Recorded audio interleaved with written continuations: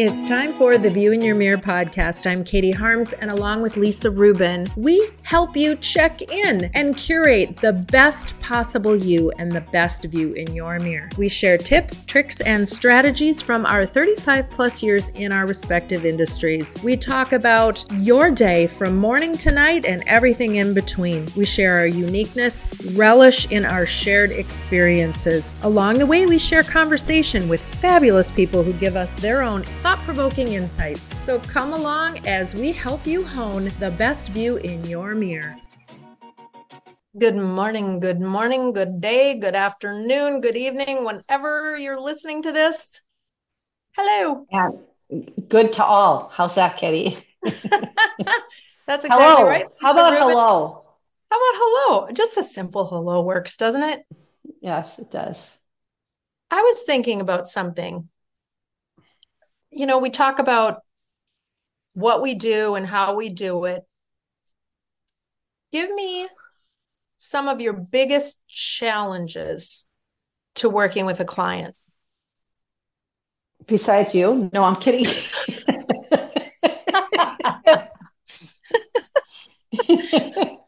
Fair enough. Okay, that Everybody's was, got that one client, right? yeah, I just had to say that. Mhm. My biggest challenge is helping a client. Probably the biggest challenge is that when they hire me to help them or to consult with them, they actually are not listening to what I have to tell them. That's probably my biggest problem. And when I have, let's call it that little phone interview, when they want to know what I do and how do I do it, and if they're going to decide if I'm going to help them, I can tell if they're ready to do something like this with me. Can you repeat that? I'm kidding. uh, so when you say they don't listen, let's take the ones that do and they hire you. Then what would be your secondary challenges when you're working? Like, I mean, maybe I'm looking for, besides me, um, one of your toughest clients. Give me a story about how you overcame dealing with somebody and what their issues were. It's usually psychological, Katie, because like if you say, what's my toughest clients when I start with them are probably my most favorite clients if they continue to work with me.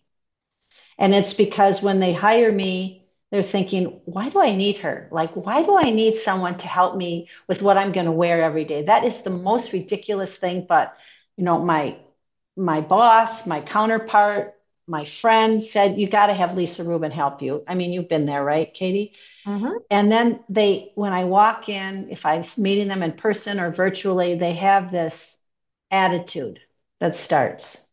And then I start doing my thing, and they realize that I'm there for different reasons than they thought I was going to be there for.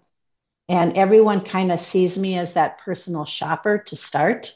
Like, I'm just going to take you shopping. And when they realize that that's not really what I'm there to do, I'm there to consult you on your wardrobe and how you look and how you present yourself in the world, that's when they start listening. So when you ask me if they're difficult, it's more of a psychological thing rather than a clothing thing. Because once I see the clothes in their closet and what fits them, I'm only going to show them clothes that are going to look good on them. So that's easy for me. Does that answer your question? Yeah, that's great. And that makes a lot of sense too, because generally you don't know what you don't know, right? So when you're going through this process, people are thinking it might be one way until they realize it really isn't. Yeah, I hope so. I hope so. But I mean, there are people that I start with and I tell them A, B, C, D, whatever. And they come back at me and they are asking me questions that have nothing to do with what I just told them. That's my first clue that A, they're not ready to do something like this, and B, they're not really going to listen. And so that's up to them to decide how they want to handle it. It's Sure. not up to me. Have you refused to work with a client because you felt they weren't ready? all the time. Hmm. And I'm doing them a favor. I'm doing them Right. a favor. Right. And they've come back. Like there's been people that have come back and said, okay, you are 100% right. I'm ready now. And again, those are some of my best clients today. I mean, I've been doing this 39 years. So I have fired a few clients. I have. And I mean, I think that can be best for everybody, For right? them. For you, for them, Yeah. for everybody. Sometimes we're just not the right fit for people.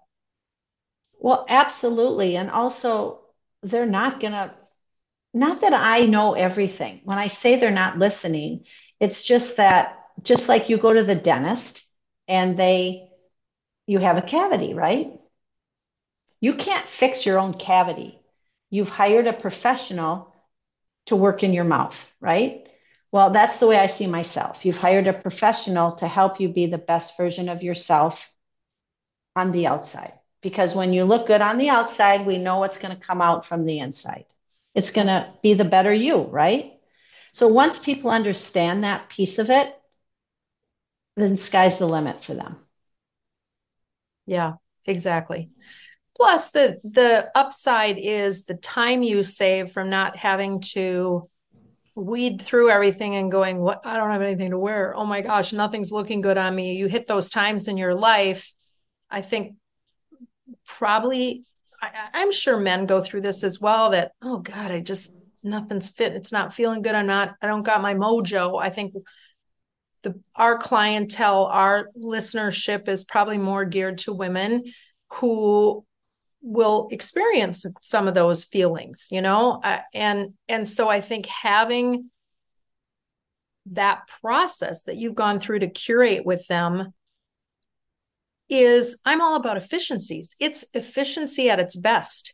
And that's what I talk about all the time is, you want to bring the efficiencies into your life because it gives you more back on the other end.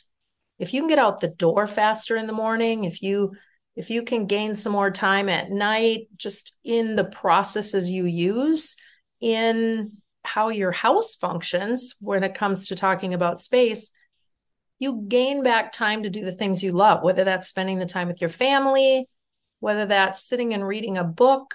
There's just a multitude of things, whether it's, investing more time in how to make yourself a better you.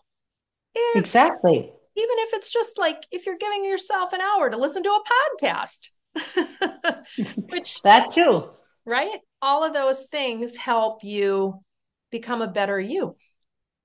Right. I just did the last couple of weeks, I did some corporates. I was hired by a consulting firm and I did one session for men, one session for women. And I only had 1 hour for each. And I spent more time talking about the psychological piece of dressing than I did about the actual clothes. And initially, people were surprised at what I started talking about. They were expecting me to talk about fashion and trends and all of that. And I said, no, that's not what I'm here to do today. I have 1 hour, and here's what I'm going to talk about. And by the end of both of these sessions, including the men, they were asking the best questions because I Such always leave as, time for questions. what And were the questions? um, well, one of them, Katie, was I talked about the position of the clothing in your closet, which comes from you. And one of the women said, well, what should I be looking at when I walk in my closet? What is the pieces of clothing that I should be looking at first? And so I talked about that. But none of them had ever thought about that. And I said, you have a small closet, then put what you wear every day, Monday through Friday first, and all the other stuff can go in the drawers or can go under your bed or wherever you need to go because you're working, whether you're on Zoom or going to the office or a little bit of hybrid, you still need those clothes. We talked about shoes. A lot of people don't keep their everyday shoes in their closet. They keep it at their mudroom or another place. But how are you keeping them there? Are they just thrown everywhere so that you're going to take the first pair because you can't find the ones that match? Or there's been clients of mine who have sent me pictures where they have two different shoes on and they get in their car and they go to the office and realize that they don't have the same pair of shoes on. So it's that kind of stuff that I actually spent time talking about. And they were so appreciative of that conversation. And I think it's just really important. I think it is too. And I look at, having been in sales organizations for most of my life, right? And sales is what drives. We're either selling what we do or who we are, or sales play a part in it and how we market ourselves and all of that. And I think, well, I've just completely lost track of what my point was going to be, which, geez, Louise, we've been going at this 10 minutes. It took that long for me to completely lose. But in talking about efficiencies and how you best set yourself up, and that's really so important in all of this. And I'm really perturbed that I lost this train of thought because it was a really salient point that I was going to make.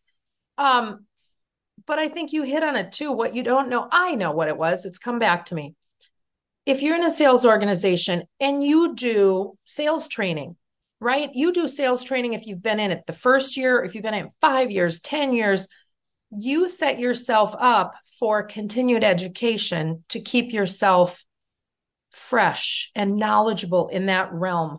It shouldn't be any different than when you're doing that in your life of how you're setting yourself up.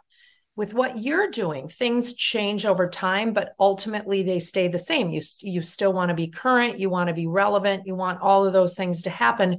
You need to do a little work on the back end to make that happen on the front end, right?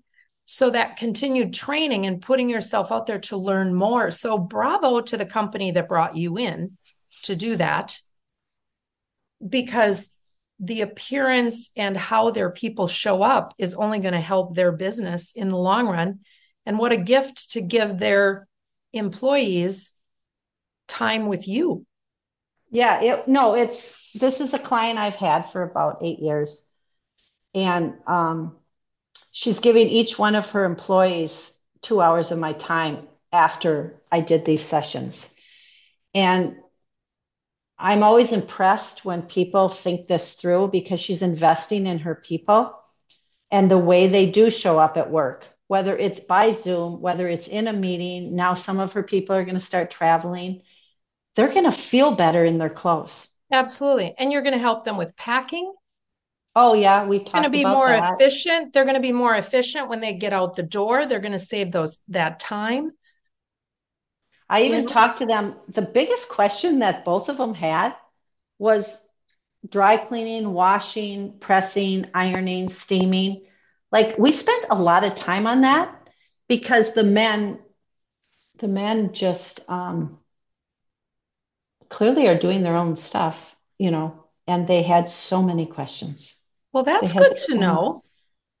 Yeah. And We so don't that followed through with the women and they asked kind of the same set of questions because they're like, really, I have to dry clean it. So I went into that whole conversation.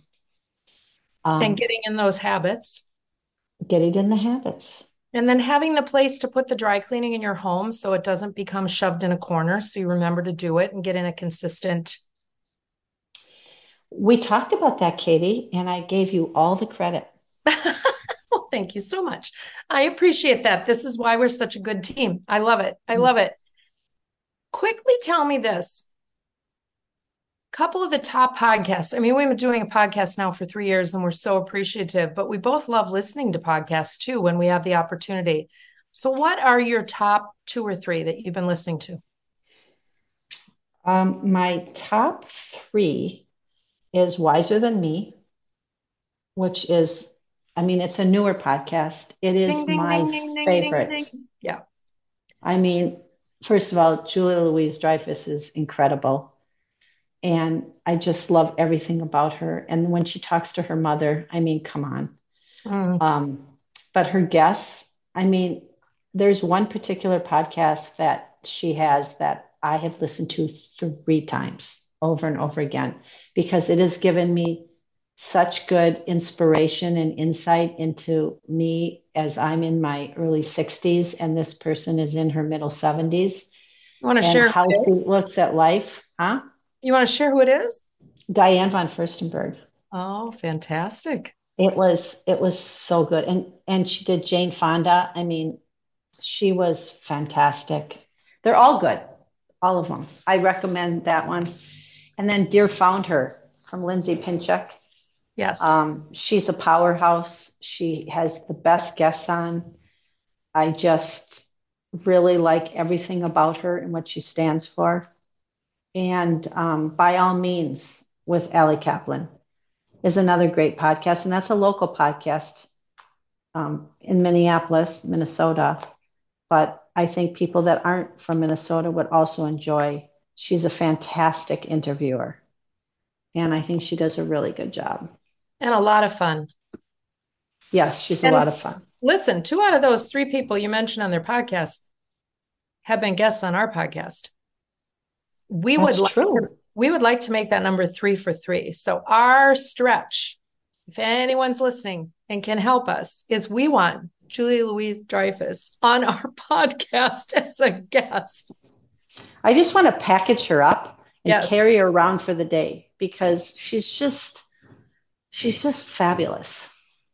She I she agree. does it. She's a great interviewer too. She really is. She's She just really is. real. She's real.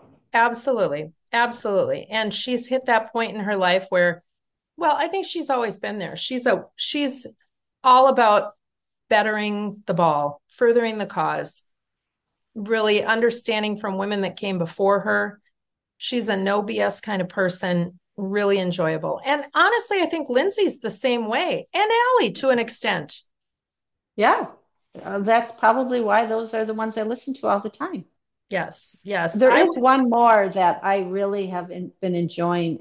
It's called Superwoman Wellness by Dr. Taz. okay, And she's coming out with a book on hormone shift for women who are going, through menopause and have left menopause. And she has some incredible guests on. So that's one that I just recently started listening to, and I really like it.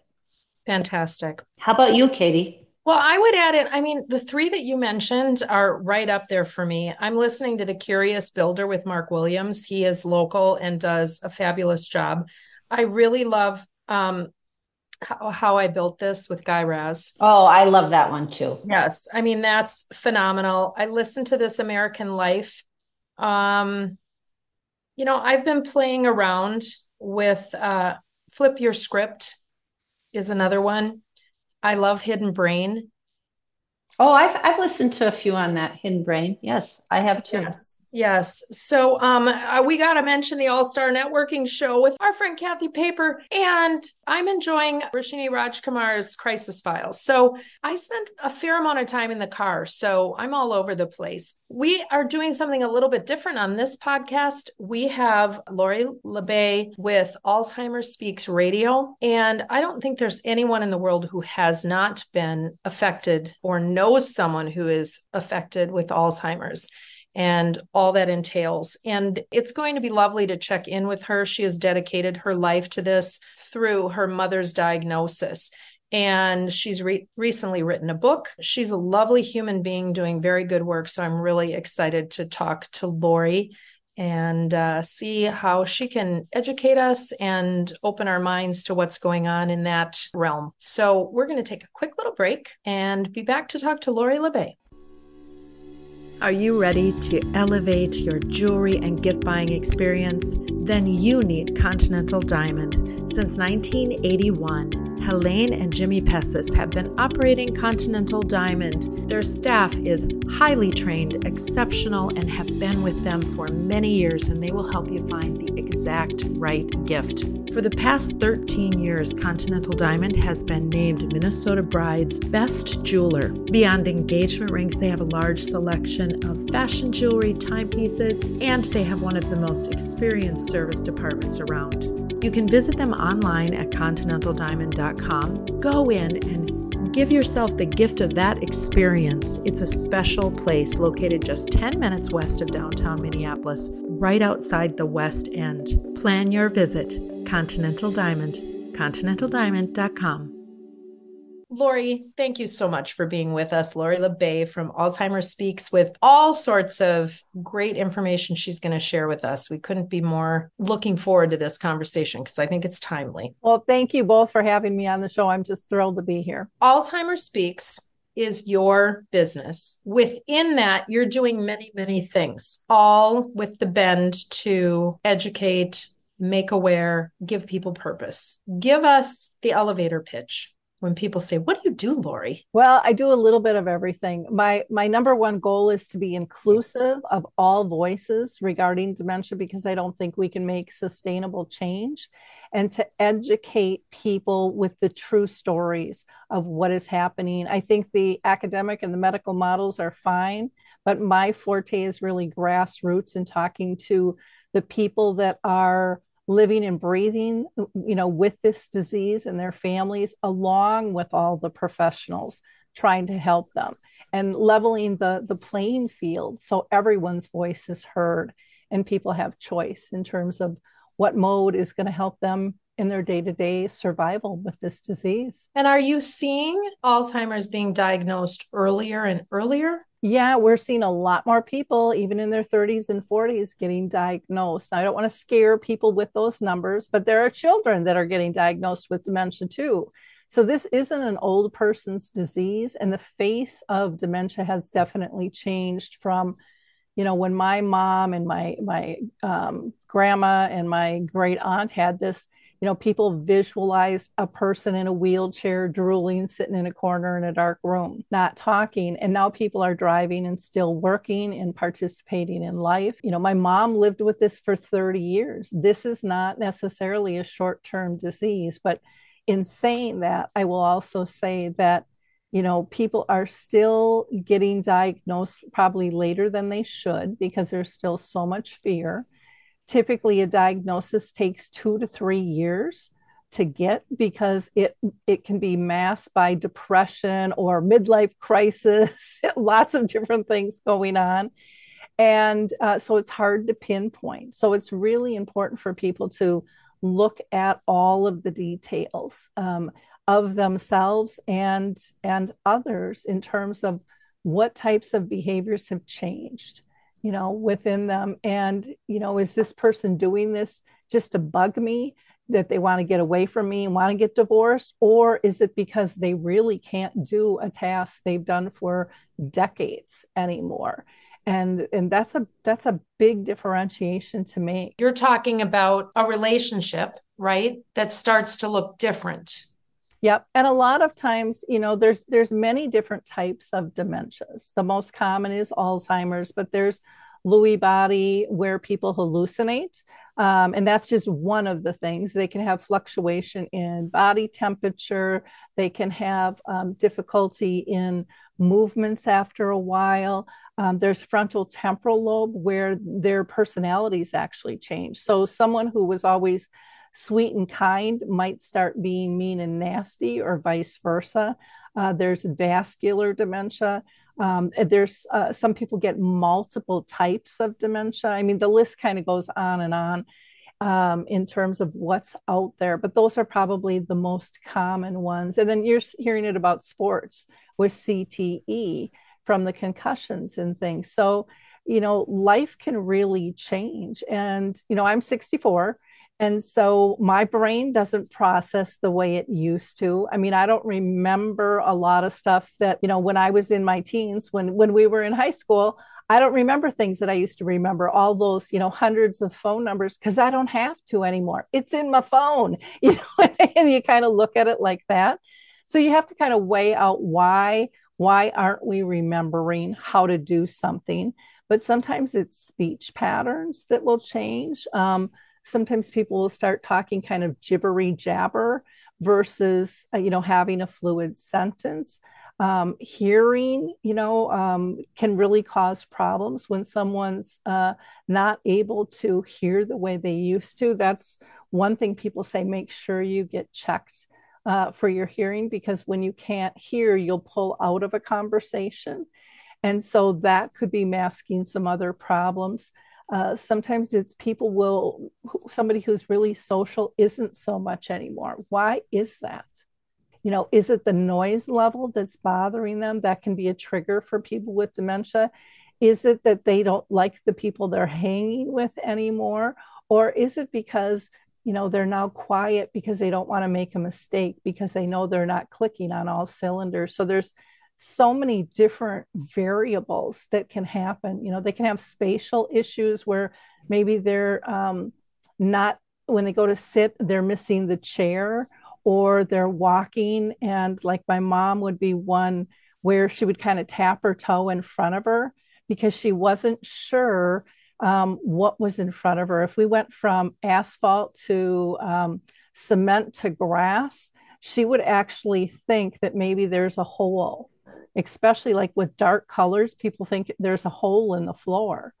And so that can make, you a little bit nervous about walking, and your gait can change. There's so many different things that can be happening. And then in terms of the relationship, how many times have you asked your husband or spouse or partner to go to the grocery store and they don't come back, even though you gave them a list of what they're supposed to get? Is that just their norm? Or is this a change in behavior now where they're not tracking that anymore? So it gets complicated. It sure does. And it sounds like there's an awful lot of self-assessment that needs to happen, but also care in the relationships you have with others. Yep. And it's really easy when we're in relationships, for people to go, oh, they're just pushing my buttons. They know how to get to me. And when it comes to dementia, typically they're not capable of pushing your buttons. They've lost that sequencing. And so, a lot of times when we think someone's having a behavior, which is a term I would love to get rid of, I would like people to, instead of looking at it as a behavior, look at it as a need. They're asking for help. Something is off. And so, but they can't process what is off. So they're asking us to look for clues, to look at that behavior as a reaction. And why are they reacting the way they are? Something is off. And sometimes it can be as simple as, let's say you've got the blinds open and somebody's sitting at a desk, or in their living room, and they feel there's a shadow behind them, and then they turn and there's nobody there and they're getting paranoid. It could be very simple that the clouds have passed by and it went from bright and sunny to cloudy, and they feel that difference. And they look and there's nothing there, and then all of a sudden somebody goes and closes the blinds and they calm down because that subtle change isn't occurring. But there can be paranoia on real simple little things like that. Wow. So when you got started, you really got into this because of your mother and your grandmother. Correct. And your family members. Mm-hmm. Was it a fear of what potentially was coming your way, or just what's your background? Do you have a background in? No, I was a happy little camper selling real estate, residential real estate for 25 years. Prior to that, I worked with developmentally disabled for about 9 or 10. But I had a friend who said, Lori, go back in your life. And this is, to me, is just fascinating. And every 5 years, write down who was the most important person or the most important event that occurred in that 5 years, from 0 to 5, 5 to 10. And when I did that, it really connected the dots for me. So when I was like 13 years old, my great aunt was in the nursing home. And I'll never forget the day she didn't know who I was. She remembered my brother, who my mom had to bring along kicking and screaming because he didn't even want to be there. And for 2 weeks, I just bawled. I was like, how does she not know me anymore? And that really stuck with me. And I remember screaming out one day, I don't want anyone to ever feel like this. And all I was told was, Lori, that's what happens when you get old. Mm-hmm. And then when my mom got it, you saw different things and you saw people pushing away. Even my own family, my brothers really didn't participate in her care because they were so scared of it, and they didn't want to deal with the emotions that are attached to a loved one's ability, when they're changing like that. So it came from just seeing and experiencing it firsthand. But then actually who really pushed me into the industry was senior housing. And my colleagues there, I did a lot of speaking and training for them on transitions for real estate. And then they started having me talk about my journey with my mom. And they said, Lori, you're not all doom and gloom and give me your money. You're about creating joy and continuing your relationship and empowering everybody. And so they're the ones that really pushed me into this space. And so let's talk about that. What have you created? If I have someone in my life, or I feel I am in need of some methods to help, what am I going to find when I go to your website? Well, we do a lot of different things, but the thing that I'm most proud of is our free educational resources. We have one whole page just dedicated to that. So you can access our radio show where we interview people all around the world at all different levels. You could be a guest, reach out to me because everyone is welcome. We have dementia chats where I facilitate a conversation with people actually living with dementia, and they tell us what it's like.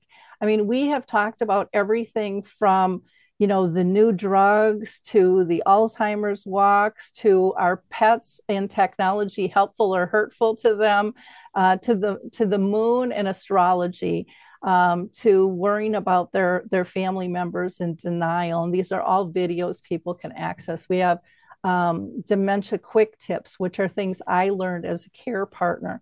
We have information on memory cafes, which I was honored to be one of the first to bring those over from Europe. And those are a support group that allow the person with dementia and the care partners to be together. We've always separated them in the past. And for the most part, we only were focusing on the caregiver, not with the person with dementia. And those, there's over 1,000 of those now. And they're all over the world. They are absolutely fabulous. People say it's their lifeline. And they're all a little bit different. Each community sets them up a little bit different, but it allows people to have peers after their family and friends sometimes pull away because they're scared of the disease. You'll be able to access Dementia Map, which is something we just created. My partner on that is Dave Wiedrick, who has Memory Cafe directories for 6 countries. But people can search 150 different categories. There's great blog articles. We have a calendar of events. There's terms because you don't know what you don't know. We have a poetry section. People submit their poems, and I push those out on the blog. We have Arts in Dementia, where we do this quarterly. We interview people with dementia. They share their artwork, and they tell us how calming it is, how purposeful it makes them feel, which then reduces their symptoms. You'll also find a new podcast. I joined forces with Lance Slayton in Michigan, and we're doing conscious caregiving with L&L, and we do that only monthly, but we're hitting big topics. So, we've talked about abuse. We've talked about seniors and driving. This month, we're going to launch one on end of life. We're trying to make conversations comfortable.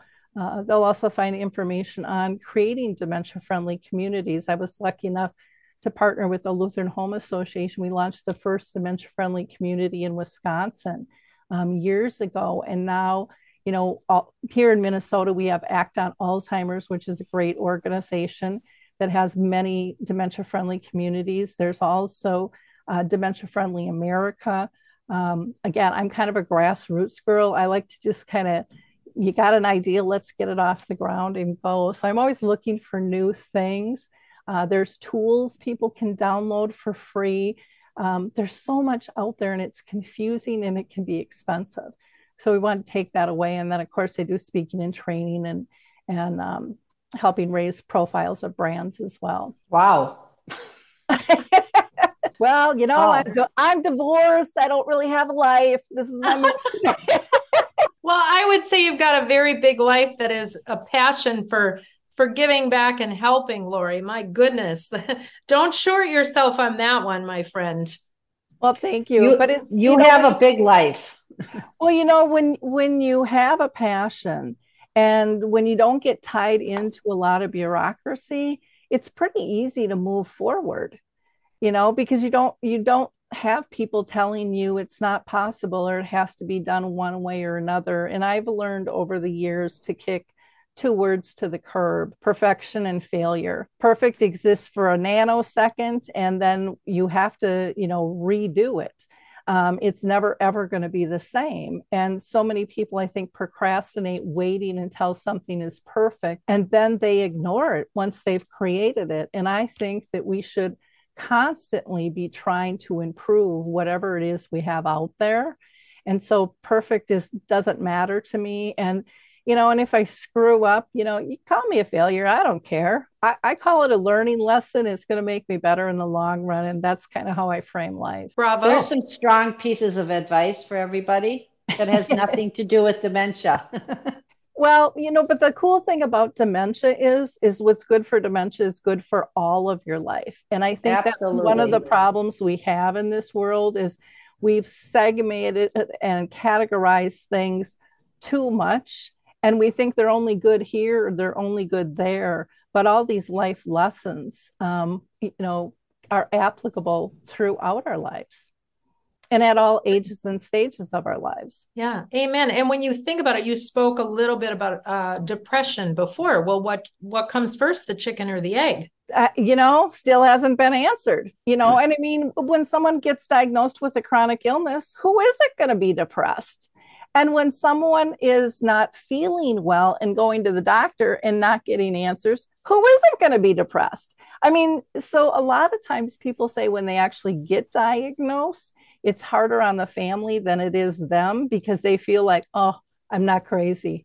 I was really starting to think I was crazy because no one was believing me because I look okay. Oh man, don't I know it? It's interesting, having had a spinal CSF leak, which had a lot of the elements that you're talking about, the depression, but the memory issues, the speech patterns, the hearing, my writing changed, all of these things, and getting my life back through surgery for me. But I often think about how many people are out there with Parkinson's into this in a way. I think there's alignment with what's going on in Parkinson's in all of this, because there's a level of dementia that comes through Parkinson's, right? Depending on how long you live with it. So there's so much unknown that really has to do with the brain and has to do with the elasticity. You mentioned something that I think we have to talk about, and that is giving people a purpose. Talk a little bit about the fact that you have people with Alzheimer's advocating. Oh gosh, this has been a wonderful thing. This was probably one of my most frustrating things on my journey with my mom. It's like, she's in the room, people. You can address her. I mean, she lived with it for 30 years. The doctor said 5 to 7. So, they're preparing the family and everyone to say goodbye. Well, we would have been looking at our watches going, time's up, mom, come on, and not living life. And so what's been really fun is to help raise their voices. And so there's lots of different organizations out there. Mine is not set just on raising their voices. It's set on raising everyone's, but there is Dementia Action Alliance. There's Dementia Minds, there's Dementia Mentors, where people can actually get mentored by a person who's living with dementia, because who knows the scenario better of how people are going to treat you, how you're going to feel about yourself, about the anger and the depression, and how do you pull yourself through those things. People living with all kinds of dementia are now speaking at conferences. Their voices are being heard. Over in Europe, I'd love to still see us do what they're doing. They actually have them attend the doctors' conferences, and there's a person living with dementia at every table. And they'll have little breakouts, and the doctors will rotate tables to be able to talk with different people. I mean, it's just because they can sit down. And I mean, even like on our dementia chats, you can look at a picture, you have no idea who has dementia. I mean, you can't tell. It's an invisible disease until it gets further along. And I'm a big humor person. So I think you have to also bring the humor into some of this, don't you? Oh my gosh, yeah. Lessen the burden, if nothing else. Yeah.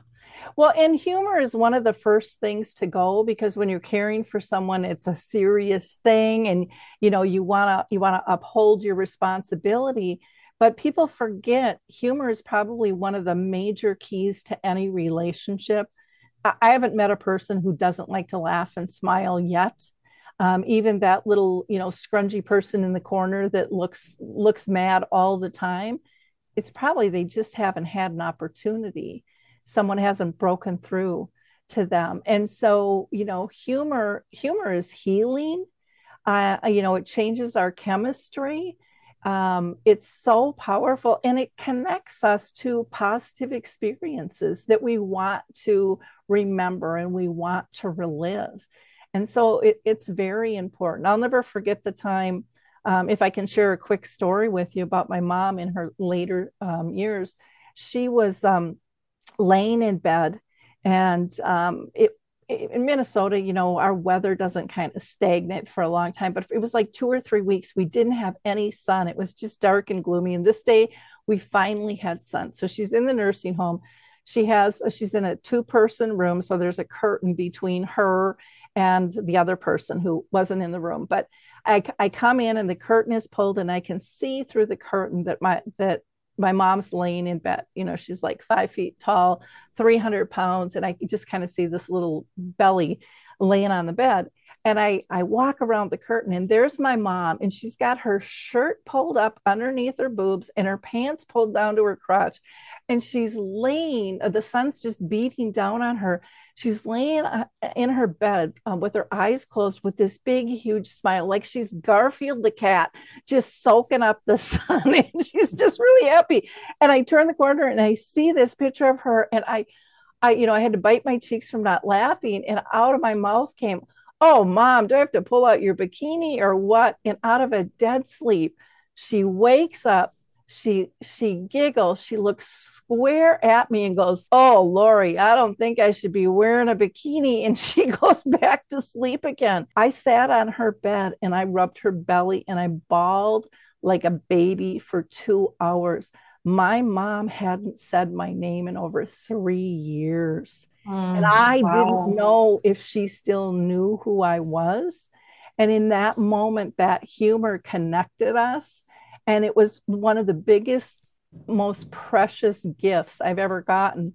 And I remember as I was crying, literally, I felt God talk to me and say, "Lori, you need to share this story. People need to know connections are never lost. They just change. But you will never lose your connection with a person." So powerful, Lori. So powerful, because it does. That connection, it transcends time and space. Yep. Yep. And, and I'll never forget that moment. I mean, there's many, many moments that we've had, with my mom. I think of the time we were up at the lake and it was winter and she fell in the foyer and we couldn't get her up. And so Danielle, my daughter, and I were trying to get her up. My husband comes in, he's in a panic. "This isn't funny. Stop laughing." And the three of us are giggling, trying to get my mom up off the floor.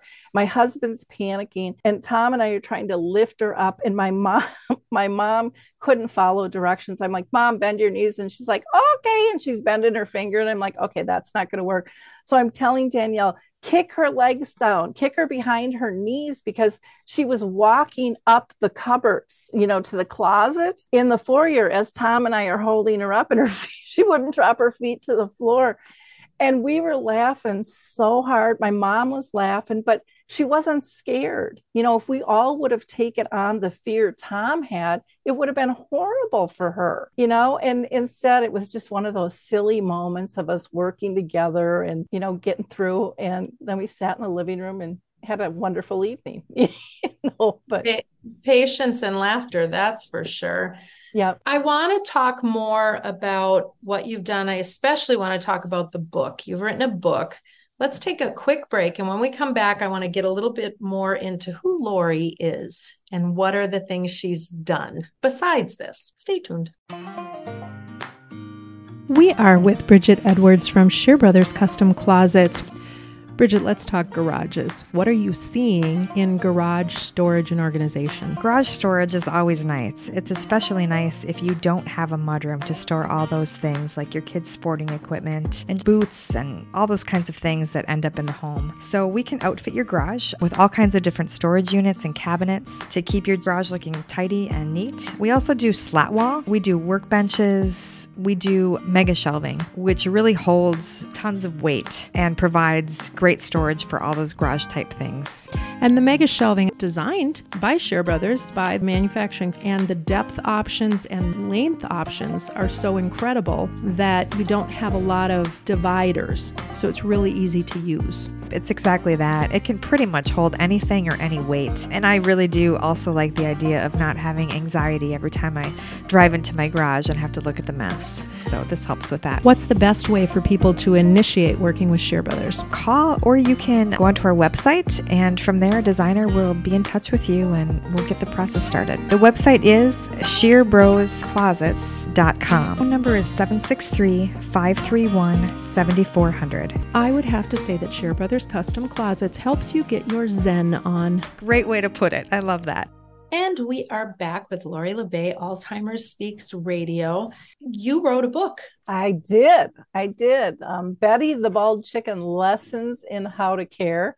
Only took me 10 years to actually get it out. But I think now is actually the perfect time for the book. And if I would have launched it earlier, I don't think it would have had as big of impact. Now, this is a lovely book. It's in paperback form, but it's that larger format. Lovely. You've worked with the artist on the illustrations. And tell us a quick bit about what the story shares and then how people get a hold of it. Sure. Well, Emily Lund was actually an intern from the University of Minnesota that I worked with, and she just did a fabulous job with watercolors. And then Scott Carlson is my co-author. It's been a keynote of mine forever. And Scott and I partnered just to help me get the book out of me. And that still took us quite a few years just because of my schedule. But the book actually came to me in a dream. And one night, all I could see and hear was Alzheimer's. I would visualize it going across like a TV screen. I would hear the word and I would see this bald chicken. And I'm like, what?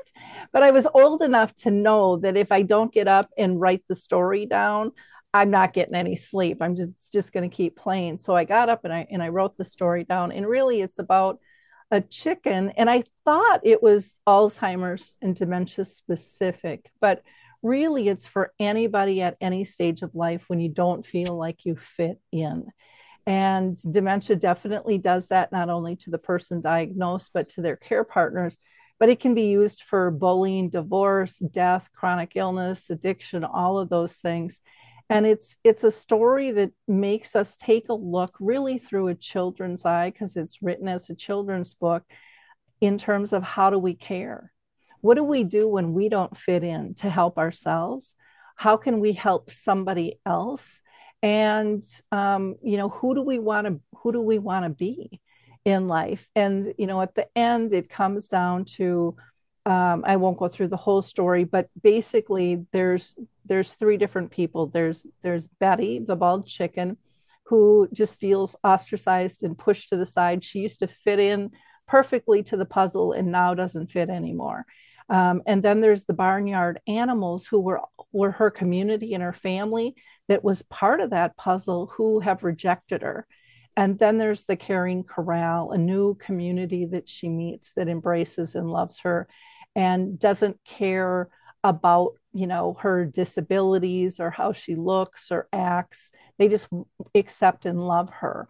And so, to me, the story gets us to really reflect on ourselves. How many times have we been Betty? Because we've all been Betty when we haven't fit in life. And we all know how horrible that feels. If we're honest, we've all been part of the barnyard and we've turned our back on somebody in need. And it might have been because we don't have enough time or money or energy or feel like we have the expertise. But I know that people are also part of the caring corral, where they've been there to rally around somebody and just love them, accept them, listen to them. And so, to me, the point of the story is getting people to understand it doesn't make any difference who you've been in the past. It's all about who do you want to be in the next moment that you're given, because we always have a choice. And to look beyond ourselves and the impact that we have, the power of one, I think is just so critically important. You know, one person can make a huge difference in this world, to one person or a lot of people. You know, if it's one person or if it's a lot of people, they're equal in my mind. You're still making a positive impact. This book is, I think, for everybody. I mean, how about, people that, like you said, were bullied or everywhere else? I mean, I think it's a book that you could have even in a medical clinic to have people read while they're sitting and waiting for their appointments or mammograms or breast cancer or going through chemo or any of those, because I think it's very empowering for anybody. So, well, and we have questions towards the back of the book that are meant to, ask the kids to kind of get them engaged. And what comes out a lot of times is kids don't see what we see. And I revert back to when my daughter was in kindergarten and we went to her conference, and the teacher said, "Your daughter is so exceptional. She just helps everybody out." And I'm like, "Oh, well, that's nice." And I'm like, "Well, can you tell us a little bit more?" Because I'm thinking she's not that special. I mean, it's like that's how we raised her to be. And she said, "Well, we've got one in a wheelchair, and she's always over there ready to push them and get them to wherever they need to be. We've got another person who's kind of slow, and she'll partner up and assist them." And I remember giggling when the teacher told me that. And I'm like, that's not special. And the teacher goes, "Oh, yes, it is." And I'm like, "Well, it shouldn't be." I said, "That's how we raised her, not to see the disabilities, but just to help in whatever level that she could." And to me, I think as a world, we've gotten away from that, and we judge people too much, and we're not looking at them as a whole person. So, I've had families talk about the conversations they've had with the kids over the book. But I had one woman write in who was 84, and she said, "I was bawling." I'm going to get emotional thinking of the times I was treated like Betty. Mm-hmm. Made me think of how I treat others and how I want to be treated, and how simple it really is to change this if we're conscious about our choices. I mean, things don't have to be as complicated as they are. Exactly. I mean, what a great book to have in all these assisted living facilities. They all have little libraries. That would be a great book to have on the counter for someone to just read by themselves and feel a bigger part of it, or maybe start something like a group thing within these assisted livings. I mean, yeah. And you could use those in a group format. You can read the book as an individual. You can read it as a teaching tool with a child, and a child's probably going to teach us a lot. There is one group called All's Authors who has a variety of books, and mine is not one of theirs yet, just because I haven't had time to apply. But I promote these guys all the time. They have a big variety of genres. But I remember getting one of they have kind of I'm trying to think what they call it. It's a selection of books, and communities can purchase it. And I donated one to a senior housing, and they said it was the coolest thing. It was sitting out, and a family came to tour the grandma. And the kids ended up talking, and the parents talking with the salespeople. And the grandma and the grandchild sat, and the grandchild picked up one of these books, children's books about dementia, and was reading it to the grandma. And they said it was just so profound, just that interaction, between them. We can all just do so much better if we just pay attention. We sure can. Lori, Lisa's got some questions I think are some of our usuals, maybe some others. She might surprise me. I think humor is one of the things that Lisa and I keep always in the forefront, because half the time she's ready to strangle me. And then she pulls it back. All right, we're gonna switch gears a little bit, um, and I'm just gonna ask you, what do you do, not for fun, but because you're very passionate about what you do, but when you're not doing this, what do you like to do? Like, how do you set up your day? Are you always working? There's a lot of questions there, but go ahead. I work more than I should, and I'm trying to pull back from that, but it's really hard when you like your work, you know. Exactly. And with COVID, I got so comfortable just working out of my own space. I do miss, going out and because I used to do a lot of speaking and traveling and stuff. I just got back from California, and I miss those conferences and being able to interact with different people and hear their stories. But so much of that I've learned I can do via the internet and stuff now.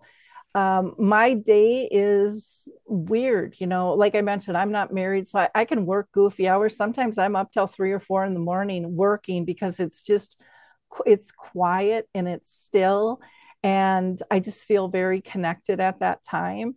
And sometimes I'll get up at 6 or 7 o'clock, even if I go to bed at 3 or 4. Other times I'll sleep in. My schedule is very, very fluid. I don't even, like with my radio show, people will say, "Do you have a calendar?" And I'm like, "No, I'm not going to do these shows on these months or these days."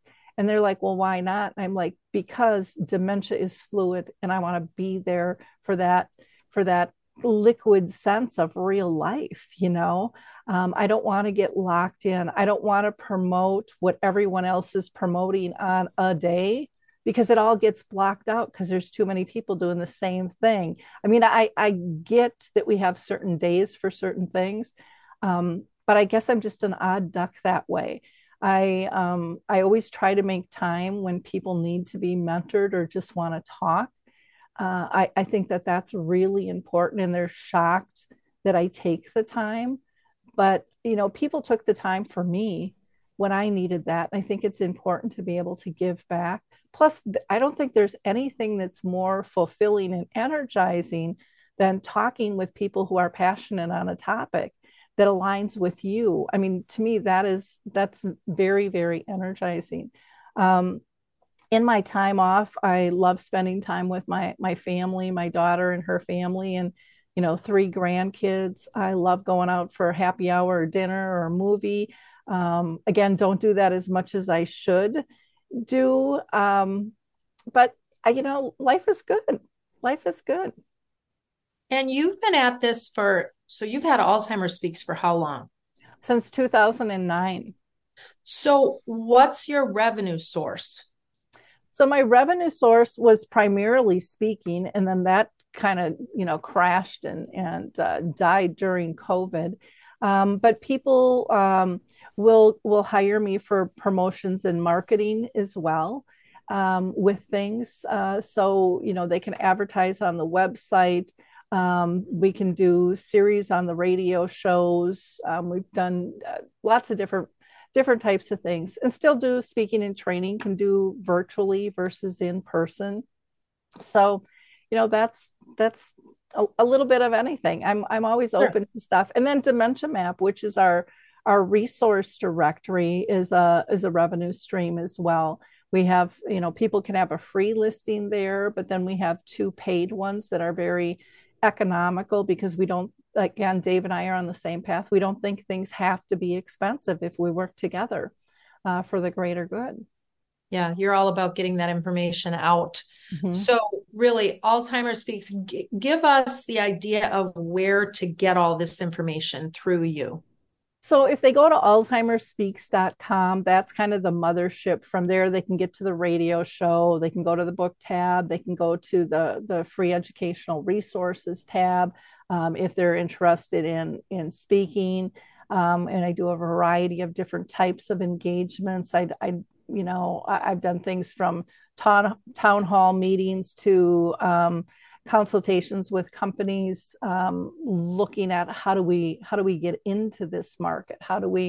We're here, but we're not, our footprint isn't very big. What do we do for that? So, if they just go to alzheimerspeaks.com, that'll be the best mode. But I'm on Facebook and Twitter and LinkedIn and, X or Twitter. I still can't get over that, change Instagram and things. So. And are you on there as Lori LeBay, or are you on there as Alzheimer Speaks? What's the best way to get you? I would say Alzheimer Speaks. If you put that in, that'll get you to me. Yeah. And I have several Facebook page and Twitter accounts because people search different things. And so, they might find me under a different brand as well with that. But Alzheimer Speaks, or ALZ SPKS is a handle out there that they can get me by. Okay, now we got to ask, what was it like meeting Oprah? Well, actually, I did not meet her. So I was named one of her health heroes. But it was pretty surreal because all of a sudden they're like, "Oh, we're going to set you up with a makeup artist and a photographer, and we've rented out this room. It's got great lighting." And I'm like, "What?" I've never done any of that stuff before.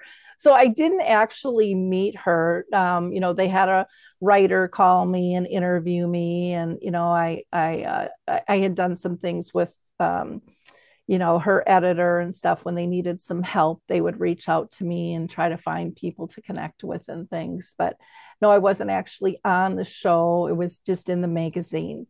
But still, just in the magazine. Come on, you saw a little bit of how the machine worked. Oh, it was unbelievable. I mean, I remember a friend calling me and sending me a picture. She was at like a pharmacy holding up the magazine. "I'm sending this to you right now," and it hadn't hit the shelves here yet. And I still kind of pinched myself going, and I asked the editor, I said, how did you guys even find out about me? Because I don't follow the Google rules. I don't do the paid ads. I don't do any of that stuff. Everything with me is kind of organic and word of mouth. And she said, "Well, actually, it was Gail King who recommended you." And I'm like, "Gail King? How does Gail King know about me?" And I still would love to connect with her on that as well.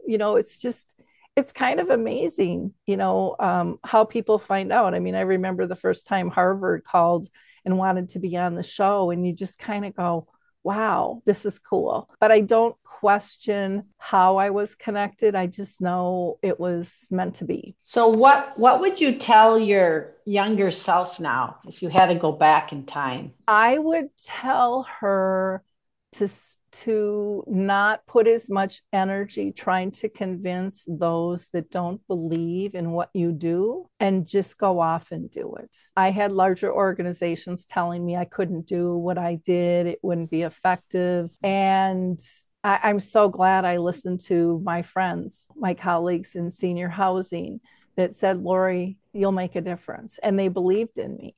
And I just took baby steps. And again, I wish I would have gotten rid of failure and procrastination sooner, because I think it's, for me, I would rather go to bed at night knowing I tried versus doing nothing. Mm-hmm. And so even if it's not perfect, which most of the time it's not going to be, it's still better than not doing anything at all. And, it's important to be consistent, which I think I always was. Once I took a stand, I was like, "Nope, this is what I'm going to do." But don't be afraid for your voice to be heard. Don't be afraid to raise other people's voice and tell them what a great job they're doing, because they need to hear that too. And then join forces with people that align with you. Don't think you need a certain title or a certain organization to be validated. We're all individual and we're all special, every single one of us in our own way. And no one can take that away from you. And I think I let people do that to me initially, thinking, "Who the heck am I? I'm just a frustrated daughter," and that kept going through my head. But a frustrated daughter with a lot of insights. And it can't hurt to try, guys. It just can't. It's true. Very, very good advice. You've given some names of organizations that can help. We do a nonprofit. And I feel like even though you are a for profit, what you do is so life affirming and giving back. And really, shouldn't we all be about aging well, which is what you're helping in so many ways? Talk about the organization that you've chosen to highlight for the nonprofit segment. They are called Dementia Together, and they're actually out of Colorado. But a good friend of mine who I met through the industry, Cindy Lazinski, runs it. And it is one of the best, in my opinion, well-run dementia-friendly communities. In fact, I believe they are still the only dementia-friendly community that has connected with the doctors in their area, and everyone who gets diagnosed gets a full packet of information. They have done some marvelous studies and programs that have been just absolutely exceptional, from the B Sharp program, where they got tickets for the symphony and they would test people just with a few questions before the program and after the program to see the effects of that social engagement. They do memory cafes in person, in virtual. They have some of the best conferences. I was in Colorado and I did a tour of, I think it was 14 different talks I did in like 5 days, and 3 of them were conferences, and 2 of them were very large organizations. And then there was Cindy's. Cindy's had the most people at this Dementia Friendly Together. The vendors were thrilled to be there. They got there early, they left late, which a lot of times doesn't happen at conferences. And we had to quiet the audience to start the programs. That's how much fun everybody was having. And they just do things on a whole different level. She is now training trainers in a new program that was from Europe called Speckle, which is an amazing new way for care partners, both family and professionals, to interact. And it's a very simple concept. And again, I think so often we make difficult topics complicated by scaring people even more, instead of breaking things down into simple ways. So they're just, to me, cutting edge and absolutely fabulous. And people can find them at dementiatogether.org. Thank you, Lori. I love that they bring the caregivers together and all of that. Their mission remains clear. No one has to walk the dementia journey alone. Committed to listening to the experts, those living with dementia, they continue to cultivate joy and build stronger connections for people living with dementia, their care partners, and communities. So thank you for that. And thank you for giving us your time. It's been eye-opening and so important and heart affirming. Oh, wonderful. Well, I can talk about this stuff all day long. It's such a need, and there is so much that each of us can learn from one another on this journey. So I just encourage people, don't stay quiet, share information that you learn. So, even on your program here, listeners, share this. There's people in your sphere that need this information that you don't know, because they don't even feel comfortable talking about it yet. And like you guys had said too, a lot of what we've talked about can be applied in all areas of life. And let your voice be heard. Don't be shy. Your story can help somebody else out. 100%. Okay. And lastly, if people want to get a hold of Betty the Bald Chicken, how do they do that? They can either go to our website, alzheimerspeaks.com, or they can purchase it on Amazon or Barnes and Noble. I saw it was at Target the other day, and any of the... It'd be fun to walk into Target and see your book sitting there. I know. So, and that might have just been a fluke, who knows? But I know for sure you can get it online, and keep up the great work you're doing.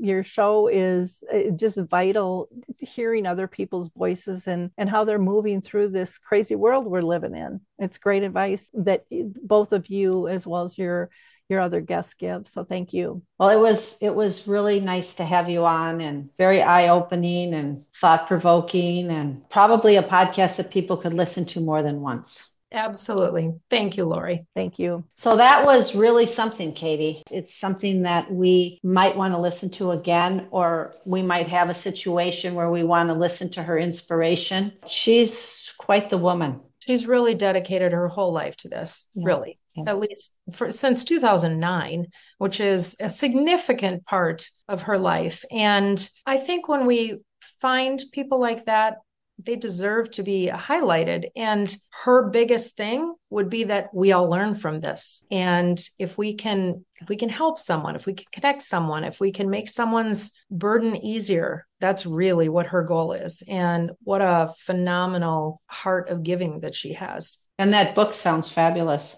It's so cute. My grandchildren love it. They absolutely love it. So there's that. And it's an easy read. It's a fun read. It makes you think, and it really is applicable to everybody. So plus it's very attractive. It's a cute little book. So again, thank you to Lori. Now, you and I, we always love the feedback, and our heart is for sharing what we've learned over 39 plus. The years keep ticking off, Lisa. I know. I'm not getting any older. It's just I keep working one more year.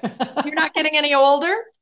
No, staying the same. You're staying the same. Okay. Well, I would say instead of growing older, I like to say I'm aging well. Aging well. Yes, that's a much better way to say it. Mm-hmm. I am aging well, and I'm going to continue to age well because I'm going to continue to learn, and we're going to continue to share and enjoy and laugh, and I'm going to continue to drive you crazy. And if people want to get in on the fun, if they have comments or suggestions, reach out to us at theviewinyourmirror.com is our podcast. From there, you can get to either one of our websites. You get to our emails. Also, we're really, LinkedIn has been very good to us as far as getting information out there. And we just cannot thank our listeners enough for their support of what we do. What we really want to do and what our passion is to give you the ability to see yourself through everyone else's eyes when you look in the mirror and know you are the best version of yourself. And that's what shows to everyone else. So until next time, thank you.